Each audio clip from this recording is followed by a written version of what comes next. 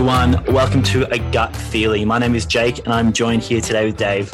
As health coaches and educators, we've helped thousands of clients optimize their life by healing their gut. Our aim with this podcast is to provide you with some of those tools. Now, before we get into it, don't forget to check out the show notes for links to our social media profiles. And if you like what we've got to say, go with your gut and give this podcast a follow. Now let's get into today's show.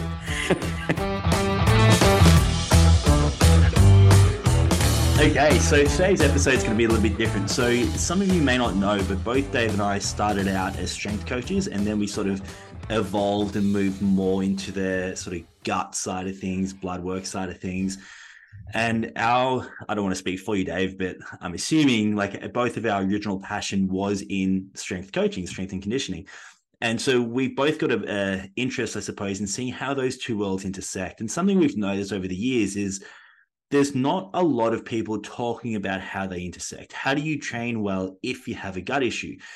And we're going to argue in this podcast, not with each other, but together, that that probably if you have a gut issue, you're not going to get the best results training the way other people might train. And there's some stuff you need to consider. We're going to be talking mostly from like a muscle building hypertrophy perspective, but a lot of what we say would be applicable in other contexts as well. I think what I love about this topic is... We might throw in some other bits and pieces. Beyond hypertrophy? Yeah, like I'm probably not going to spend a huge amount of time on some of these other areas, but I might mention some other factors as well. Okay, Dave's got some stuff up his sleeve, so okay, exciting to. This is new for me as well. We'll see where this goes. But I guess what I love about this is I don't think people need to compromise in the sense that what we're going to suggest here isn't, oh, this is second best if you can't train normally because you've got a gut issue. What we're going to suggest here, actually, I think physiologically is as optimal as you can get. And in fact, I think basically everyone should be training this way. And it just so happens that this is going to be best for people with gut issues as well. So that's ultimately what you're saying is that potentially with, because we're going to break this down a little bit more around like aspects around central fatigue. Again, like obviously there's so many things that can impact central fatigue. You would say some of the major things like sleep deprivation and acute inflammation, and it might be dysbiosis and gut issues. And because so many people actually have a lot of these things going on at once, and it's very hard to, these things never taking place, that for that reason, a lot of people would be better to train, obviously, the way that we're going to suggest. You're also saying on top of that, that it might just be the optimal way of training anyway. Yeah, which is, I get that that's a big call and there's people who are going to be mad to hear me say that. But based on my understanding of how muscle physiology works, I'm convinced what we're going to say is actually just how, even if you were healthy and you were living an optimized life, it's how I think you should be training. It's how I train myself. And once again, that's in relation to, intensive muscular exercise or hypertrophy training. Yes, exactly. Yeah. Although I do think we could kind of put it in the category of functional hypertrophy in the sense that you're going to get strong doing this as well. Yeah. What we're going to do is we're going to say why, if you've got a gut issue, this is especially important for you in the sense that what's going to be the limitation here. So what's not going to work for you? And then we're going to give you some alternatives as to what we think will work. So like I said, if you don't have a gut issue, I still think it's worth listening. But if you do have gut issues going on, and we're using gut issue really broadly here, we're talking things like SIBO, dysbiosis, gut permeability, or leaky gut, whatever you want to call it. Those are sort of the general gist of what we're talking about here. We're just going to lump it all together.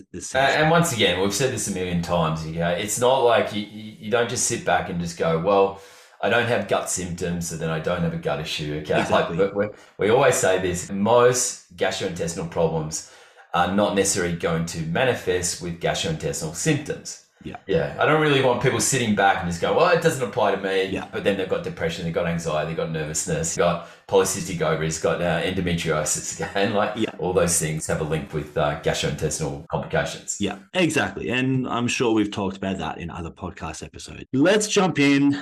I'll jump in here. Should we start with just aspects around lactate clearance and, there's different forms of lactate. It's probably a good place to start, I would say. So we're talking about metabolic waste products here. Yes. You've got L-lactate, which you essentially get from muscle tissue breakdown. I'm going to break that down a little bit more. And then you get D-lactate, and D-lactate, you're going to get that from bacteria. And so a lot of people don't realize this. And we've spoken about this in the past. Lactic acid is a byproduct that you actually get from bacteria. So yes, muscle tissue breakdown, but you get it from bacteria. And lactic acid is not the devil. It's fuel for the intestinal cells. It's obviously benefits here. But we're sort of posing some of the potential issues that you just got to bear in mind, and maybe some better ways of training to potentially minimize it or help to deal with it. So Dave, let's say, who is this going to be an issue for? Because this one is a little bit more specific, right? So who's it going to be an issue for?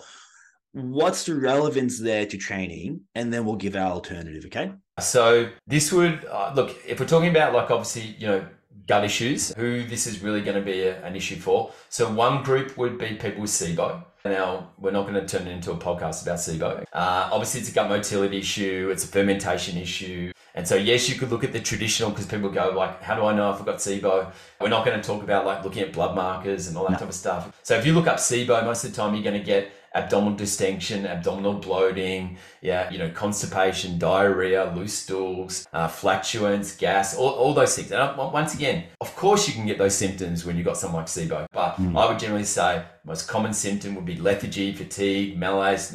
So you just flatline. But obviously there's a lot more to it than that. So that would be one group. And the other group is negative gram bacteria. And this is where there's a bit of overlap, because a lot of the time with SIBO, predominantly SIBO is made up of negative gram bacteria, especially strains like Klebsiella, that's a broad group, Escherichia coli, E. coli, that's a broad group, Bacteroides, it's a broad group.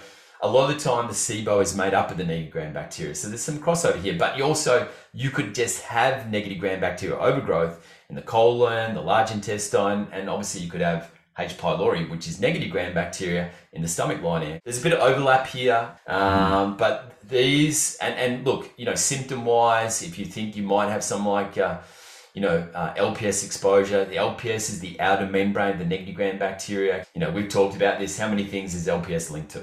You're going to have neurological issues. I mean, you can be more prone to pneumonia, urinary tract infections, meningitis. You're more prone to respiratory problems like asthma.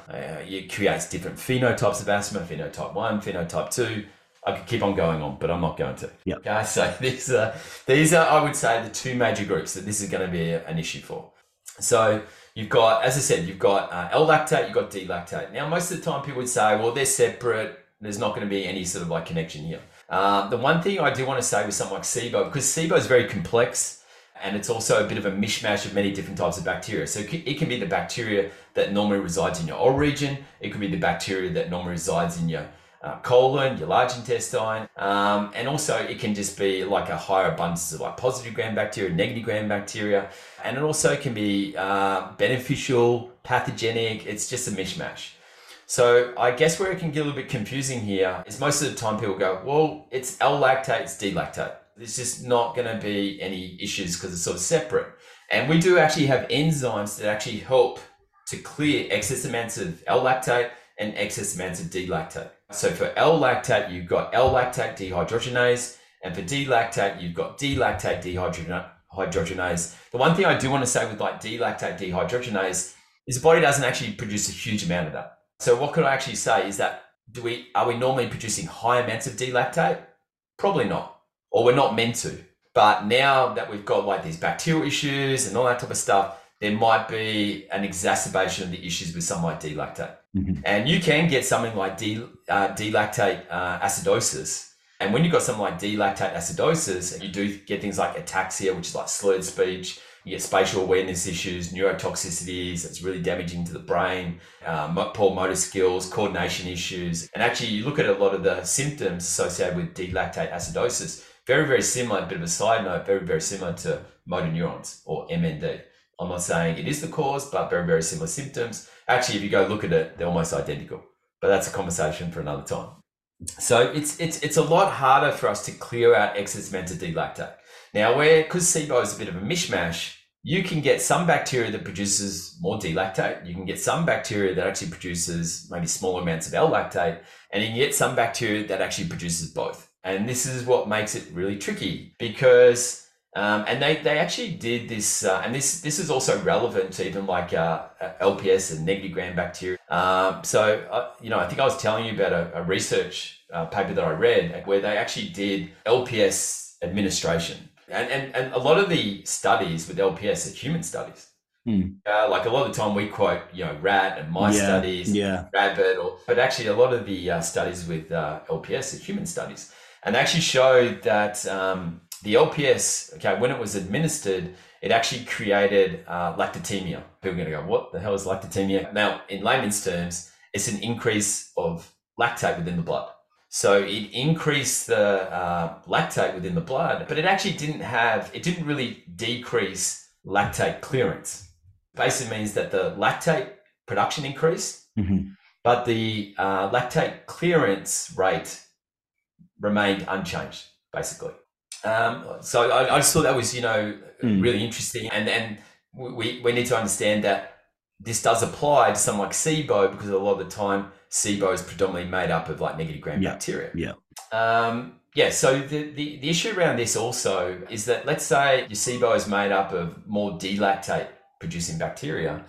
And even if you look at the makeup of something like L-lactate, okay, so what you've got is 2 pyruvate molecules like glucose and 1 hydrogen ion molecule.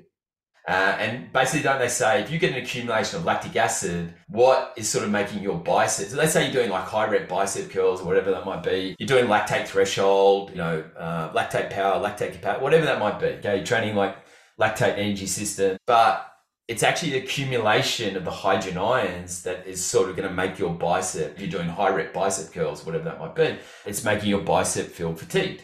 Now, what we also need to understand, we'll probably touch on this as well, is that, bacterial issues, especially something like SIBO. SIBO is a gas exchange issue. So you're getting all these different gases, and some of these gases are hydrogen ions, hydrogen sulfide, methane. And if you actually look at it, when there's an accumulation of something like hydrogen ions, one of the major symptoms behind that is lethargy, fatigue, malaise, no energy.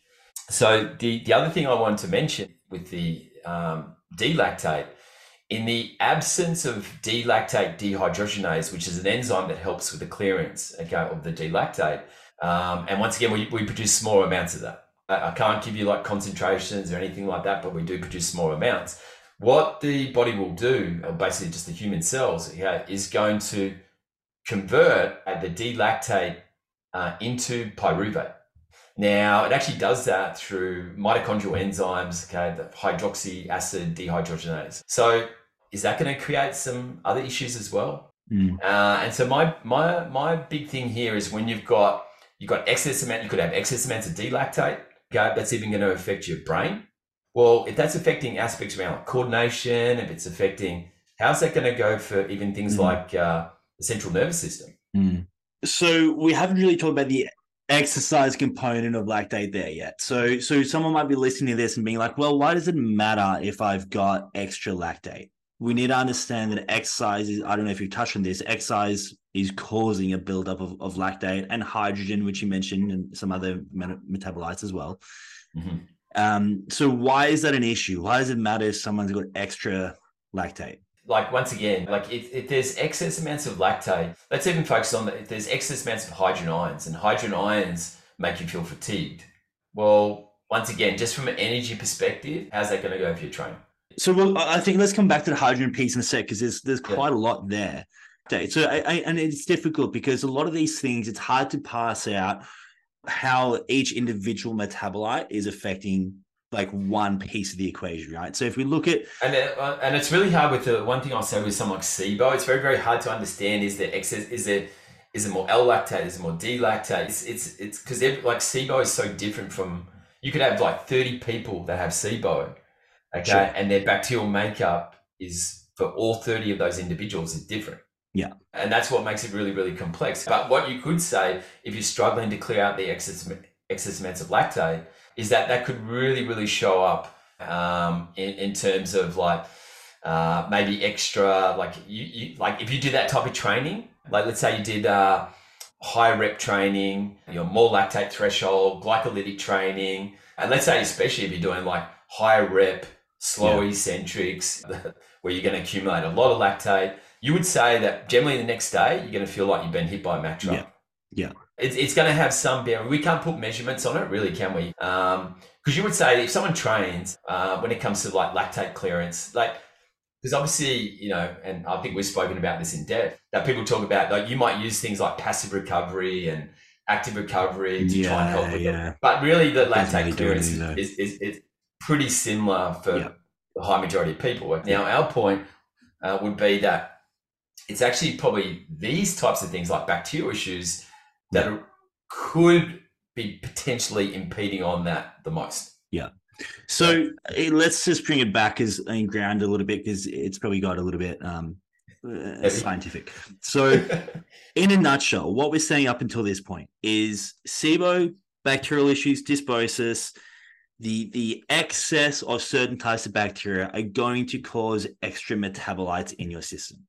And then what we're saying is exercise, and we're talking about weight training in this instance, and especially higher repetition work, is also going to cause excess metabolites in your system. And even within that session, that's actually going to cause a type of central nervous system fatigue. And this is like a spinal-based fatigue, supraspinal fatigue. But essentially what this does is, due to this effect of metabolite accumulation, it actually down-regulates your ability to then recruit motor unit, like muscle fibers, okay? So you're, just by virtue of doing high rep exercise and weight training, you're already building up this fatigue. As it is, your later sets, later exercises are going to be less effective at recruiting muscle fibers. Add into the mix that you've got a higher burden of these metabolites anyway, if you've got SIBO or dysbiosis, and that's just building on top of it. So you really need to be careful you're not causing these excess buildup. Another study, I don't know if you saw this one, Dave, but it actually... Because you ought to, just on that, just real quick, because just another thing for people to understand, like if you're struggling with that lactate clearance, and that's what we're saying with these types of issues, SIBO, LPS, negative gram bacteria, that's going to be a strong possibility that even like these individuals might actually show up with like, really bad DOMS, like delayed onset muscle soreness. I would generally say that these people could actually have like, soreness that could last for days. And that's going to be an issue in the next bit we talk about as well. So we'll come back to the DOMS part.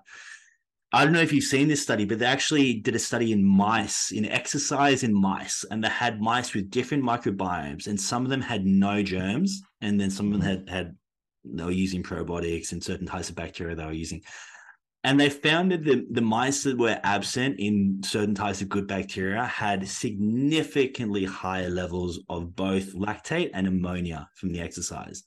So this is like a compounding thing, because now we're saying, you know what, bad bacteria is going to add to your burden, and lack of good bacteria is going to add to your burden.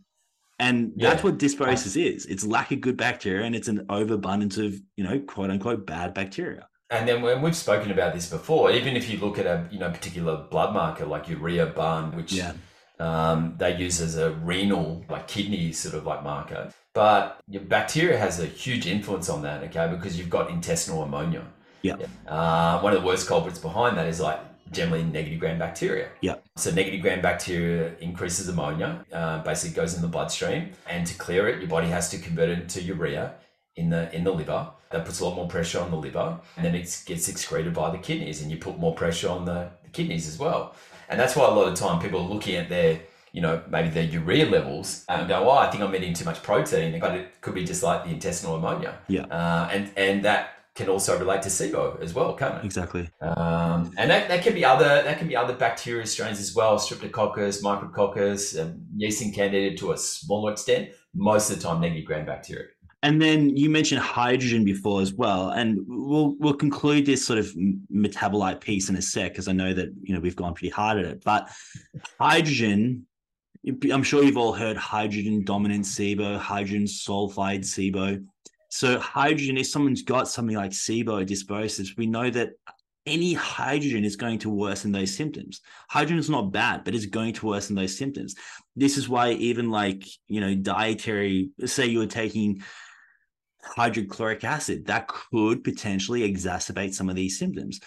And what exercise is doing is causing a buildup of hydrogen. And so there's studies that have shown that in people who, like in the process of exercising, it's causing this excessive amount of hydrogen. People who are more prone to digestive or gastrointestinal symptoms may experience a trigger in those symptoms, but the gut essentially tries to help regulate that.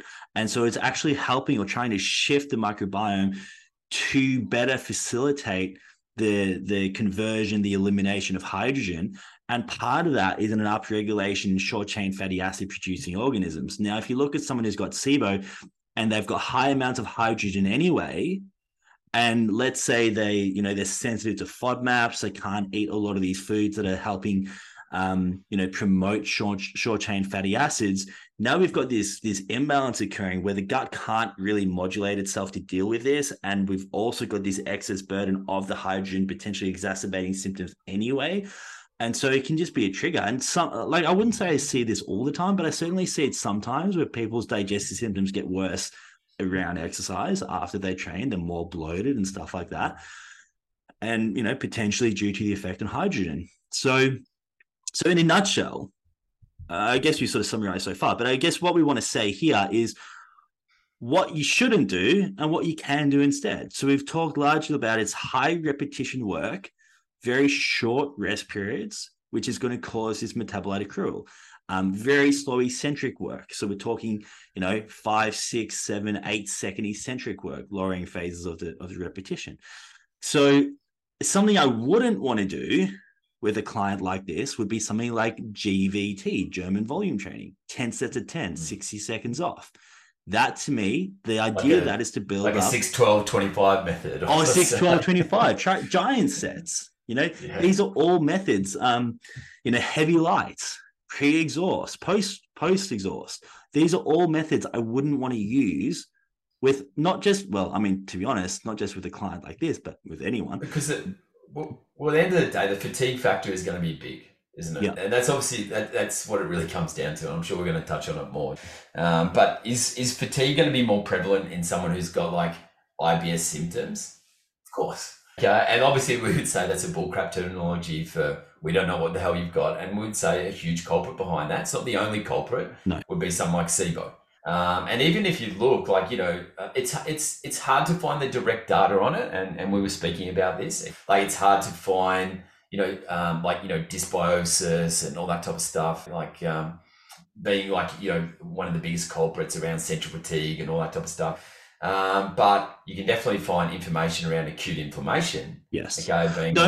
Let's not jump the gun. We're going to go to acute inflammation next. Okay. Yeah. So we've just said what we wouldn't do. Some alternatives that we think would be better would be, we know that there's going to be a steep increase in metabolitic accrual above like 8 to 10 repetitions. And so what I would want to do is keep sets to below 8 repetitions. And we know that a lot of that metabolite accrual within the session is actually going to dissipate relatively quickly within a couple of minutes. So what I wouldn't want to do is short rest periods of less than a minute and a half. I would want to have 2.5 minutes, sometimes even longer. So simple takeaway is sets of below 8 repetitions, 2.5 minutes plus rest between sets. That would be a simple application there. I mean, obviously, and I'm sure we touched on some of these. There are certain types of methods that would be better geared towards where you're trying to minimize fatigue. You still the goal is muscle growth, muscle gain, even a strength aspect. Okay, maybe things like neuromuscular performance and all this type of stuff. There's certain types of like training ideologies that you can actually find literature on. Okay, where they've actually shown, and one of those is like cluster training, where they've actually shown. It's not me saying that clustered training is necessarily superior. I'm just saying if the goal is to still get muscle growth, neuromuscular performance, but minimize the amount of fatigue. They have done research where they show that cluster set configuration may be better than even traditional set configuration around that goal. It's Around not the me fatigue. saying around the fatigue factor. Yeah. And that also applies to, like, I don't know if we're going to touch on it more, but rest pause method, and maybe we might touch on that a little bit more when we go into, do you want to talk about it now or? So let's talk about inflammation. So acute inflammation, okay. I cut you off. Where are you going to go with that? Okay. So, I mean, obviously when it comes to like when you've got dysbiosis, when you've got bacterial issues, once again, if I use the example of like negative gram bacteria, the outer membrane, that's the LPS, it can expel anywhere to up to about 1 million to 3 million particles of LPS in your system. That's not going to be great when you've got translocation and hyperpermeability and all that type of stuff. Interesting enough, people would perceive that things like antibiotics aren't that effective at breaking down LPS. They're very effective. It's not very effective at actually killing the bacteria cell. It's very effective breaking down the LPS. You just have more LPS. That's the issue. But LPS raises all these pro-inflammatory proteins. That's what it does. It raises like TNF-alpha, interleukin-6. I'm not saying these things are the devil. NF-kappa B, interleukin-1, TH17, interleukin-7, like you name it, IFNY, it's raising it. Okay. So what you said so far is a big culprit behind dysbiosis, gut issues is negative gram bacteria. We know that the leading bacteria that makes up SIBO is Klebsiella, E. coli, Pseudomonas, all negative gram bacteria. And you're saying these are releasing LPS, lipopolysaccharides, into our system. And we know that LPS is going to induce the release of inflammatory molecules so that you're going to be chronically inflamed if you've got these issues going on. If you look at, once again, more data around LPS, well, LPS has been linked to osteophytes. Okay, so for people who don't know what osteophytes are, it's bone spurs. Yeah. LPS has been linked to more inflammation where you've got high articular cartilage. So it can be your fingers, can be your wrists, can be the cervical spine. Well, LPS, negative gram bacteria, definitely has a link to things like ankylosing spondylitis. And also people with LPS issues are more prone to discomfort in more complex joints. One of the most complex joints in the human body, the knees. So it's just more inflammation. So we could go down that path. And even nerve inflammation and nerve pain, there's a big link there too. So we could go down that path where you go, well, how is that going to go for performance? And do your 30 million repetition heavy leg press, split squats, your knees and your IT band and everything is going to feel like it's going to explode out of your body. Because that's like, you could say, like people go, oh, it's just because the person's not moving. And I'm not taking away from that. Like in terms blood of, flow, okay, maybe they need more synovial fluid, hyaluronic acid, all that type of stuff. But for those people, is it really like a synovial fluid, hyaluronic acid issue? It's just the amount of inflammation that's actually taking place in the body. Well, even they've shown that one of the worst culprits behind persistent fatigue is low-grade inflammation. Yeah.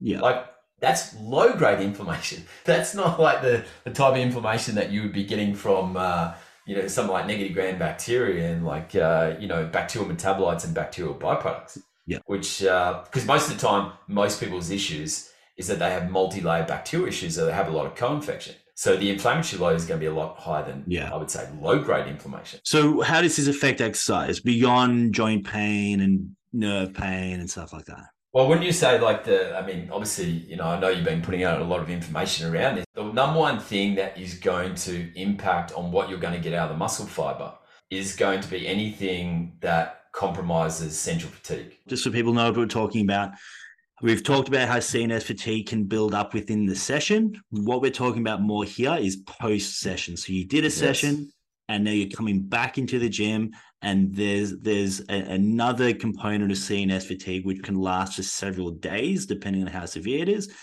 And what that's going to do is, if that CNS fatigue is present, it's going to reduce your ability to recruit what are called high threshold motor units. These are the motor units that control the muscle fibers that have the most growth potential. So you're now no longer able to recruit the muscle fibers that are going to get bigger. It's like in between, like when you train, your ability to manage that fatigue is going to enable you to maximize what you're going to get out of the muscle fiber to a certain extent. Yes, I think, the management of fatigue is going to be probably the most important aspect there, but that probably comes to the previous session. So not causing the things that are going to lead to that CNS fatigue post-session.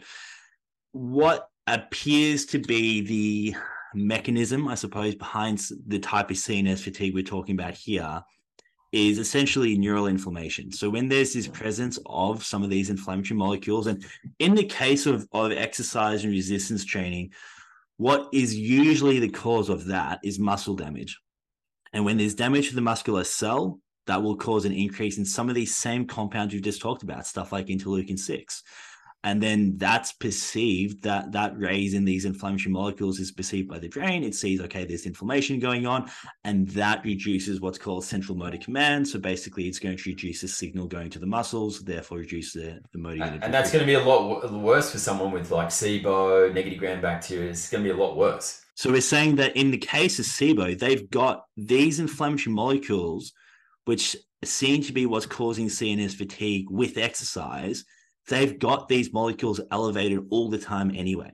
Yes. So there's always going to be this component of fatigue. Because there's not much respite with that. Yeah. It's not like the negative gram bacteria, I'll just take a break for a while. Yeah, I'll give you an hour off while you go do your session. Yeah. You know what I mean? So, and they haven't even they've found in research, and this is pretty simple. They haven't even, they found like, even when it comes to like strength training, that mainly involves like, let's say like moderately heavy loads, does not create as much fatigue as similar workouts utilizing lighter loads. Yes. Yeah.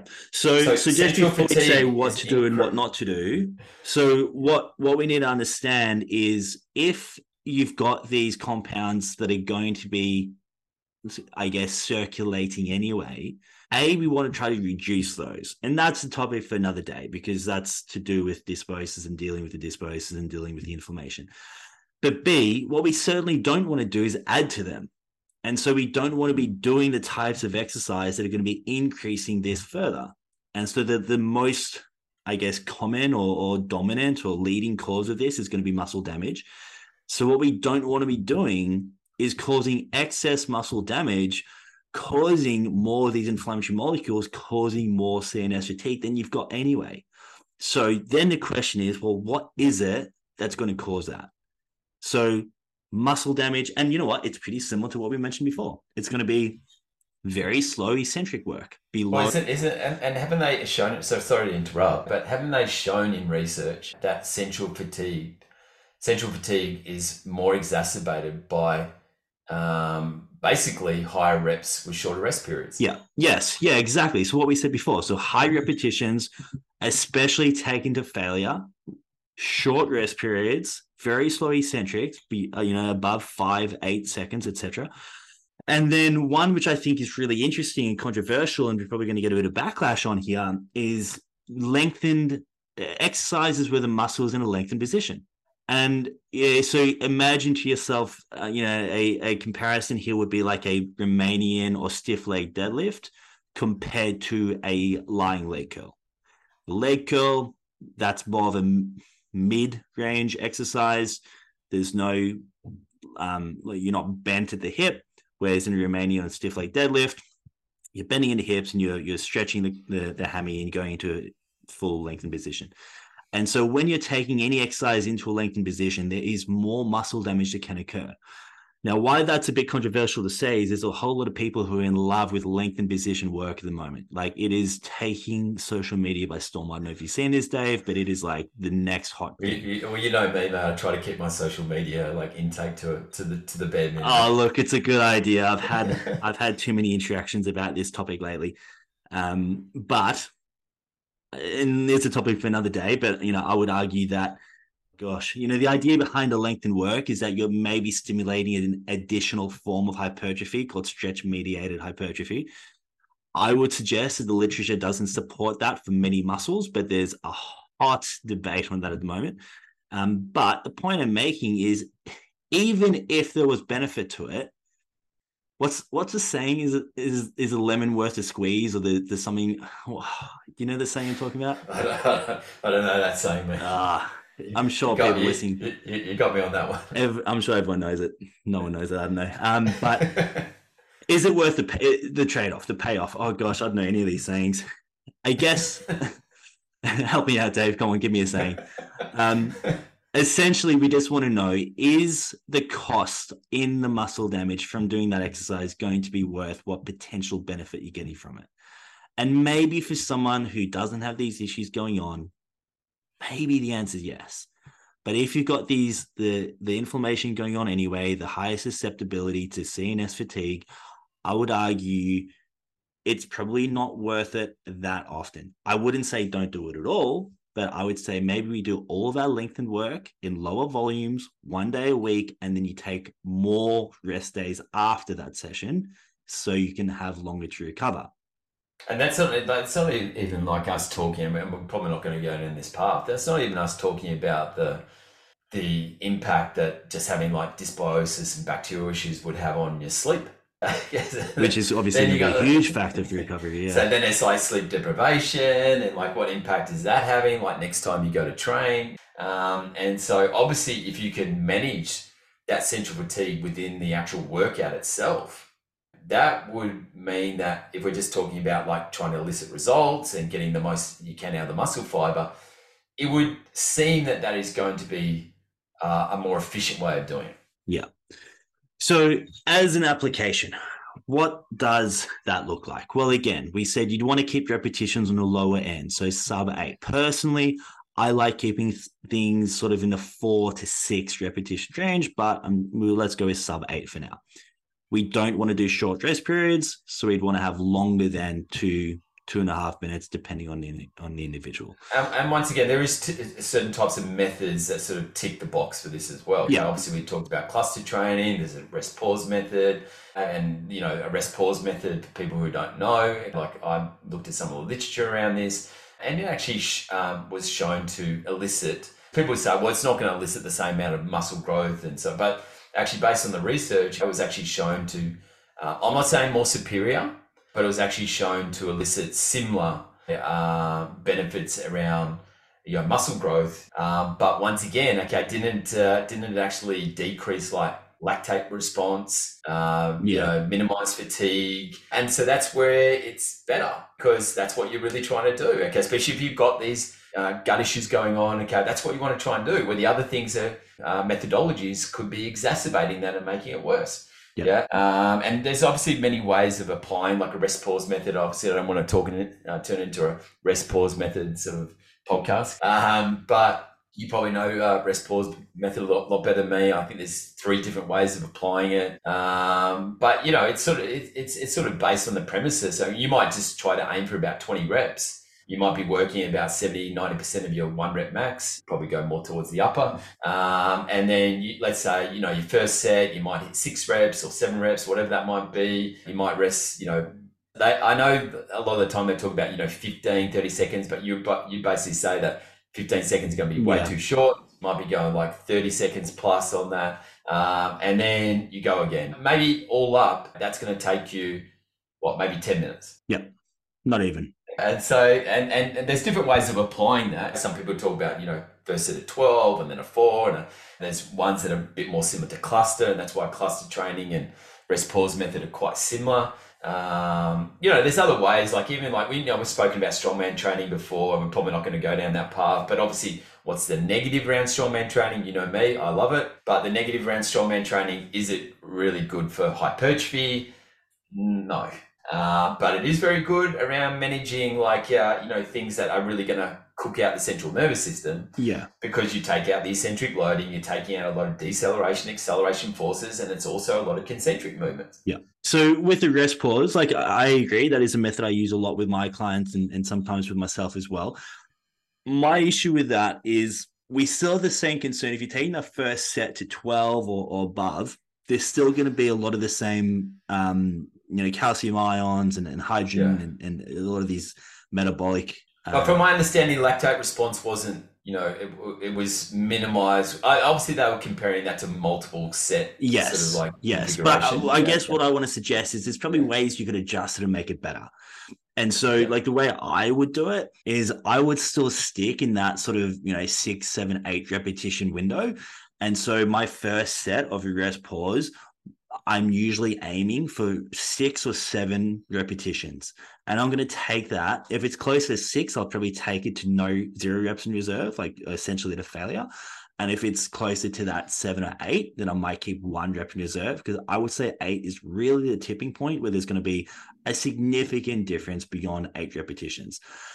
So I do 6 or 7, and then I would wait longer than what they traditionally say. I would say about 30 to 40 seconds is going to be ideal to allow a little bit more clearance, especially with things like calcium ions.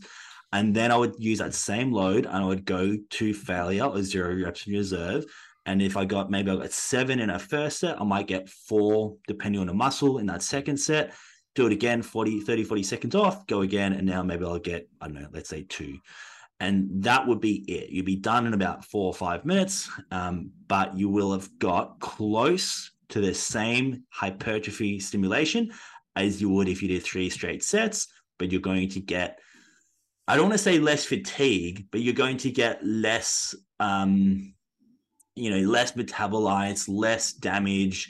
It's not going to be less fatiguing within the session, but in the context of what we're talking about after the session, it's going to have a bit of a benefit. There's a guy named Borge, Boige. He came up with something called myoreps. What I've just described there is my take on myoreps, where I've adjusted it to go onto the lower repetition side of things, with slightly longer between sets. But people who are interested might want to look up Borge and look at his stuff on this. Now, the other Borge, that's a new one for me, man. Oh, you don't know Borge? I'll definitely check him out. So a lot of what we sort of base our methodology on is the idea behind maximally stimulating repetitions, or sometimes called maximally effective repetitions. So that was simultaneously conceptualized by Chris Beardsley, but then also Borge came up with the maximally effective reps, I believe, or maybe I forget who came up with maximally stimulating, maximally effective. But interestingly, within the same year, one of them came up with one model and the other came up with the other, and it was effectively the same thing. And it was based on the force velocity relationship. So they've both been heavy influences on me, and I know Chris Beardsley has been on yourself as well. So they're both worth looking into. There's something else I want to say on this bit here, and I mentioned the lengthened muscle stuff, and I want to tell you guys about a study which I think captures this super well. I don't know if you know this study, David. It's done on Paralympic bench presses. Okay. And what they did is they did a 5x5 on the bench. Now, bear in mind, these are like internationally competitive athletes. So these guys are experienced at doing the bench. Okay. And why that matters is there's something called the repeated bout effect. Basically, the more you do something over and over, probably the less damaging it becomes. Okay. Now, these guys were good at this. And they did 5x5 with full ROM. A bench is a relatively lengthened position exercise. Okay. And then they had other people do 5x5 with a partial starting at 90 degrees. And what's cool with this is after the workout, they tested, I forget how long after the session, but they tested maximum isometric force. They did this before and after the session. Now, maximum isometric force is a good proxy for motor unit recruitment, which is a good proxy for CNS fatigue. So we could, in short, say that they're measuring the impact of CNS fatigue. And in the group that did the partials, and I'm not sure what units this is measured in, so I'm just going to give you guys the absolute numbers. But the group that did the partials, before they did the 5x5, their maximum isometric force was on average about 1,154. And afterwards, it went down to 1,119. That's not much of a change. It's not even, it's 10%, not even that. Mm-hmm. The group that did the full ROM beforehand, on average, it was 1,244. And then afterwards, maximum isometric force went down to 771. It was almost half. So that's telling us the difference in CNS fatigue and motor unit recruitment in the group doing a lengthened biased position compared to a mid and shortened position. That's interesting. It's pretty significant. Hey. Yeah. So I've never come across that research before. So it's pretty cool. When I saw it, I was like, my goodness, this is amazing. So that would suggest that using exercises that are potentially biasing the mid portion of for that muscle. So let's say again, like a leg curl would be a good example, a lying leg curl, or what would be another example? Maybe like an overhead press to pins or from pins. That would be causing less damage. What did you say? Pin press. Yeah, there's different names for it. Yeah. That would be causing less damage than doing a full range of motion where you're getting into a lengthened position. I don't know. Obviously, it's going to be very, very different to, like what a lot of people are sort of like preaching at the moment, as you said. But I mean, once again, it does come down to, the data as well. Yeah. And you know what? We're in good company. Like, go back and look at how a lot of people trained before the proliferation of anabolics and pins. A lot of people are doing partials. A lot of people are doing isometrics. And you go back and, a lot of people are doing, like, how long was Hepburn waiting between sets? A lot of the strongest, biggest people on a planet before anabolics were being heavily circulated, they were training in relatively similar ways as this. So I don't know, people have a short memory. You start telling people, hey, this could be a good idea. And they say, oh, but no one trains like that. It's like, yeah, well, not anymore, because everyone you're looking at is heavily enhanced. But before that, it was a bit different. If you guys are interested in seeing how some of these old school guys train, look up Anthony DiTillo. This guy, he was riding, I don't know when he was riding. He actually had a method named after him, didn't he? The DiTillo method. Well, yeah, he introduced, I think, a lot of this, like the pin pressing and benching from pins and squatting to pins and deadlifting off pins. And it was almost all partials. And this guy was a strong guy. So anyway, getting on a side tangent there. I think let's touch on one more aspect. I don't know if anyone's still with us, so I don't know. But let's talk about when I start talking about lactate, they probably everyone switched off in the first 5 minutes. It's just been you and me since then, but that's okay. Muscle damage. I want to touch on one more aspect of that. So if you are causing muscle damage, obviously you need to repair that.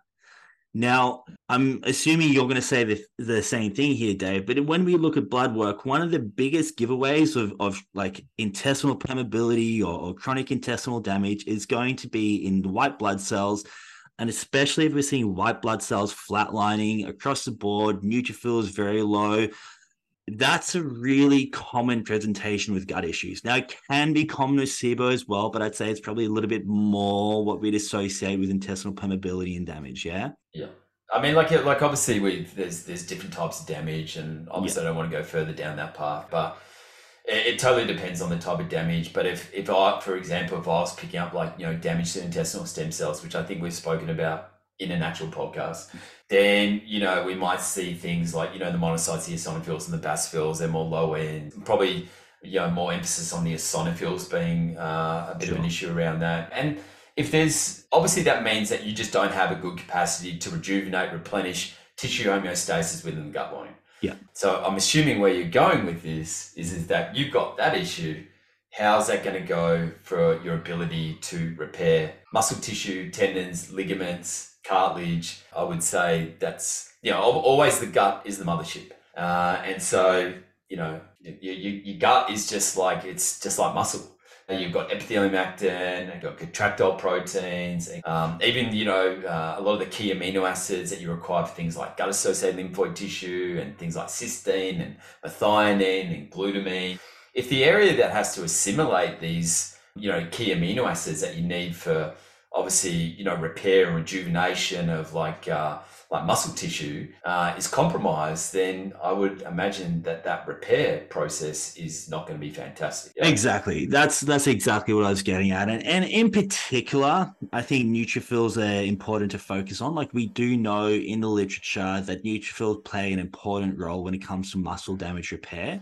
Like a really important role. We know neutrophils elevate very quickly after a training session. I believe within like 1 or 2 hours, we actually see an elevation. And then obviously that that poses a sort of question around, like, because obviously neutrophils are really, for their function, they're really dependent on vitamin C. I think we've talked about that, and even like B9 and folate. So then you can sort of go down the sort of micronutrient sort of like realms. Yeah. And even like you could go down the realms of like even like certain types of minerals. I mean, even isn't like things like, things like potassium is pretty essential for the synthesis of proteins that actually help with like tissue, regeneration and metabolic balance. And so what happens if I was looking at someone's bloods and they're a little bit more like hypocortisolemic, or there's electrolyte imbalances there. I mean, you could obviously go down like a big rabbit hole with this. Yeah. So how much of an impact would that have on the tissue regeneration, all that type of stuff? It's going to have some impact. Yeah. And so it could take longer. Like what I would suspect, and this is speculation here, but if we know that neutrophils are part of mediating that inflammatory response, repairing that muscle damage, if someone's got low neutrophil activity, which we see most of the time with chronic gut issues, maybe that period of time they would have taken to repair and recover that muscle damage, maybe it goes from, I don't know, maybe it would have taken a day, maybe now it takes 2 days. It just gets blown out. And again, we know that things that are going to cause most amount of muscle damage, things like length and position work. There's a study on stretch-induced muscle damage and showing how important neutrophils are in repairing that. And so do we then want to be causing stretch-induced muscle damage if someone's got low neutrophils? And I would suggest you probably don't want to do too much of that, or we do need to give that person longer to recover. They're going to come back in the next day, even if they did a different muscle. Say they did upper body yesterday, they come back in and do lower body today. Well, there's still that damage. It's still going to cause CNS fatigue. It's still going to downregulate the ability to recruit motor units in a lower body. So it's not even how long it takes you till you can train that muscle again. It's how long until you can train anything again. And so these people, not only do they need to be careful of not overdoing muscle damage with lengthened work, short rest periods, high repetitions, everything we've talked about so far, but they also may need I don't know what the word is here, like a wider split, I suppose, in terms of how often they're training. So they may not do well on a growth split, where they're in the gym 5 or 6 days a week and doing one muscle each day, annihilating it, causing muscle damage. Every other muscle is going to be negatively impacted for that whole week. So what I would suggest here as an alternative would be do full body every other day. You get a full 48 hours, you're still doing a high frequency. You're still hitting every muscle group every 2 days, but you're never doing 2 days back to back. You've always got that additional day of recovery. It's not the only split you can do, but it's one that I would say the majority of people is going to work very well. One thing I just thought of, like actually when you were talking, okay, like if you're just talking about like almost like this sort of relationship and connection, like just with the gut and how important the gut is just to other connective tissue areas in the body, tendons, ligaments, muscle. And that can actually be seen in like prostaglandins. I don't know if we've ever talked about this before. I've seen that before actually when we were talking about exercise-induced because I like prostaglandins, like they're really important for like, aren't they like a mediator of like muscle stem cells? Basically means that they're like the building blocks for like muscle regeneration. My understanding, because obviously there's all these different prostaglandins, okay, like there's PGE1, PGE2, PGE3. Now prostaglandins are really important for the integrity of the epithelium. We talk about that. We talk about that all the time, and especially this is why NSAIDs. Yeah, so I would say like PGE2 is the one that's actually really important for muscle stem cells. And guess what? Even things like, so sort of what applies to the gut sort of is applying to your muscles here, where something like NSAIDs, okay, so you could say, oh, it's detrimental to the gut, but could it actually be pretty detrimental to muscle regeneration as well? And I don't know if isn't there research on NSAIDs? There's research on that, but it's sort of like, it's sort of like a little bit murky there. Okay. But also what I was actually thinking about is actually what people don't know. It's actually one of the most important, it's omega-6 actually, which is actually a precursor to prostaglandin, like, they call it E2 or PGE2, is arachidonic acid. Now, arachidonic acid, AA, abbreviated, that gets a bit of a bad rap. But arachidonic, and why it gets a bad rap? Because everyone talks about brain inflammation and all that type of stuff. But I would say the bigger culprit behind the brain inflammation would be linoleic acid getting converted to arachidonic acid and creating that issue. But arachidonic acid, where do we get that from? Animal proteins. Yeah. So, my point of bringing that up is that there's a lot of things that obviously like apply to the gut that also are going to apply to other connective tissue areas. Yeah. So, someone might be popping NSAID and go, well, it's not having really any impact on, muscle growth and all that type of stuff, but it is going to. Yeah. I mean, I guess you could go down a big rabbit hole with like all the micronutrients and and I think, we spoke a little bit before we started recording about how we didn't particularly want to go down that route. Like there's, it's a bit of murky waters, and it is a whole viable conversation to have, but we thought there was enough to be said with what we've discussed so far. Well, the spanner that I was going to throw in the works, and I'll try and keep it as remember I said I was going to bring up something that was going to be a little bit different. Oh, yeah. And that was going to be around aerobic training. Like it's probably good to actually something a little bit different. And this is just food for thought. And this is more like what I'm talking about here is like steady state cardio. Yeah. Keeping your heart rate probably between about 130, 140 beats. I'm not talking about like 5K time trial. Okay, like you're working mainly in the lactate and all that type of stuff. But there is some interesting stuff around. I'm sure you've probably seen this around like oxygen and like candida. Now, I wouldn't say it applies to all candida strains. I'm just talking about some research that I've actually looked at where adaptation to like oxygen like deprivation has actually increased like virulence factors with like Candida albicans. Now, what I mean by that, virulence factors is basically means now the Candida albicans, what it can do is evade your immune system. So it's just like, it's sort of like enhanced, like, survival of the Candida albicans. Mm-hmm.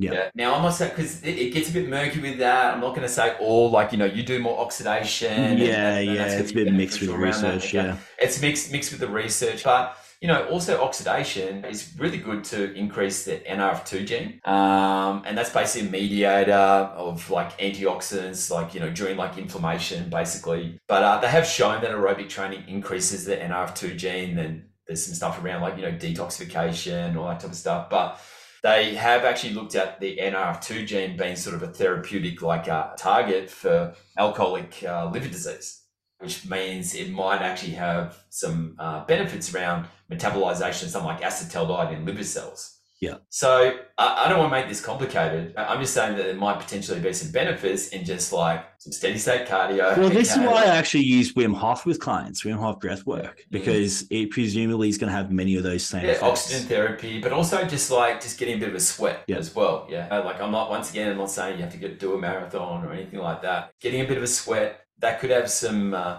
I said, it's a bit mixed. I'm not going to say it's clear cut, but that might have some benefits around something like, acetaldehyde, candida and yeast, ethanol, all that type of stuff, which, a lot of people can be dealing with those fungal issues. But in those instances, I would suggest probably keeping it to a lower duration, half an hour, maybe 45 minutes tops. No, once again, I'm not saying people just like to long runs like every single day. Yeah. Okay. I'm just saying like just get a bit of a sweat. I mean, obviously there's other ways you can get a bit of a sweat up as well. It could be some bar-infrared saunas or something like that. But yeah, that's just that was the spanner that I was going to throw in the works.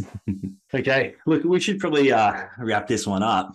Is there anything else we need to chuck in there? Or I mean, I think we're thinking about going further down with the micronutrient status and all that type of stuff. But I think that becomes a bit of a rabbit hole. But look, I think the main thing is that with all the things that we talked about is what is sort of coming up as like a dominant solution. Yeah. And we would generally say the dominant solution would be we really want to look after, minimize central fatigue, but what's still going to get good outcomes from neuromuscular and muscle growth. And obviously we've been focusing mainly on hypertrophy here. And that's really going to be, lower rep ranges, longer rest periods. There's certain types of methodologies that sort of tick the box for that. Yeah. It doesn't always mean that it has to be a cluster training or cluster set configuration. It doesn't always have to be a rest pause. We're just saying that they are some methods that, you could even say like even something like a Westside barbell. I wouldn't say full on Westside barbell, but maybe as simple as like a 5x5, a 3x5 or something like that. Okay, can tick that box as well. Okay, there's other methodologies that. I mean, maybe Dave, this is the obligatory time that we say, look, we might do a part 2 on techniques and methods that people can introduce and implement. If anyone's interested in this topic, I don't know how much interest it'll get, but if people are keen, we certainly could talk more about different methods that we use. And there's a lot of them, and there's a lot of rep and set schemes that I use and stuff like that we could talk about. So we might leave that one out there for you guys to give us some feedback on. But you'd say just an initial straight sets, where you're just abiding by that. That's the place to start. Absolutely. Yeah. Okay. Well, please let us know if you did find this episode interesting. Like I said, we might do a part 2 if enough people did find it interesting. And we will love you for always, forever, if you leave a review. If it's a positive one, if it's a super negative one, we probably won't love you forever, but we love it. We respect it. Yeah, we'll take it on board. Thank you guys, and tune in next time for our next episode. Thanks so much for listening, guys. As always, we hope this podcast was helpful. If you want to continue to connect with us, our social media profiles are linked in the show notes. And don't forget, the contents of this podcast are for educational purposes only. None of the information provided in a gut feeling is intended to treat, diagnose, or give medical advice. So please consult a healthcare professional before making any changes to your lifestyle.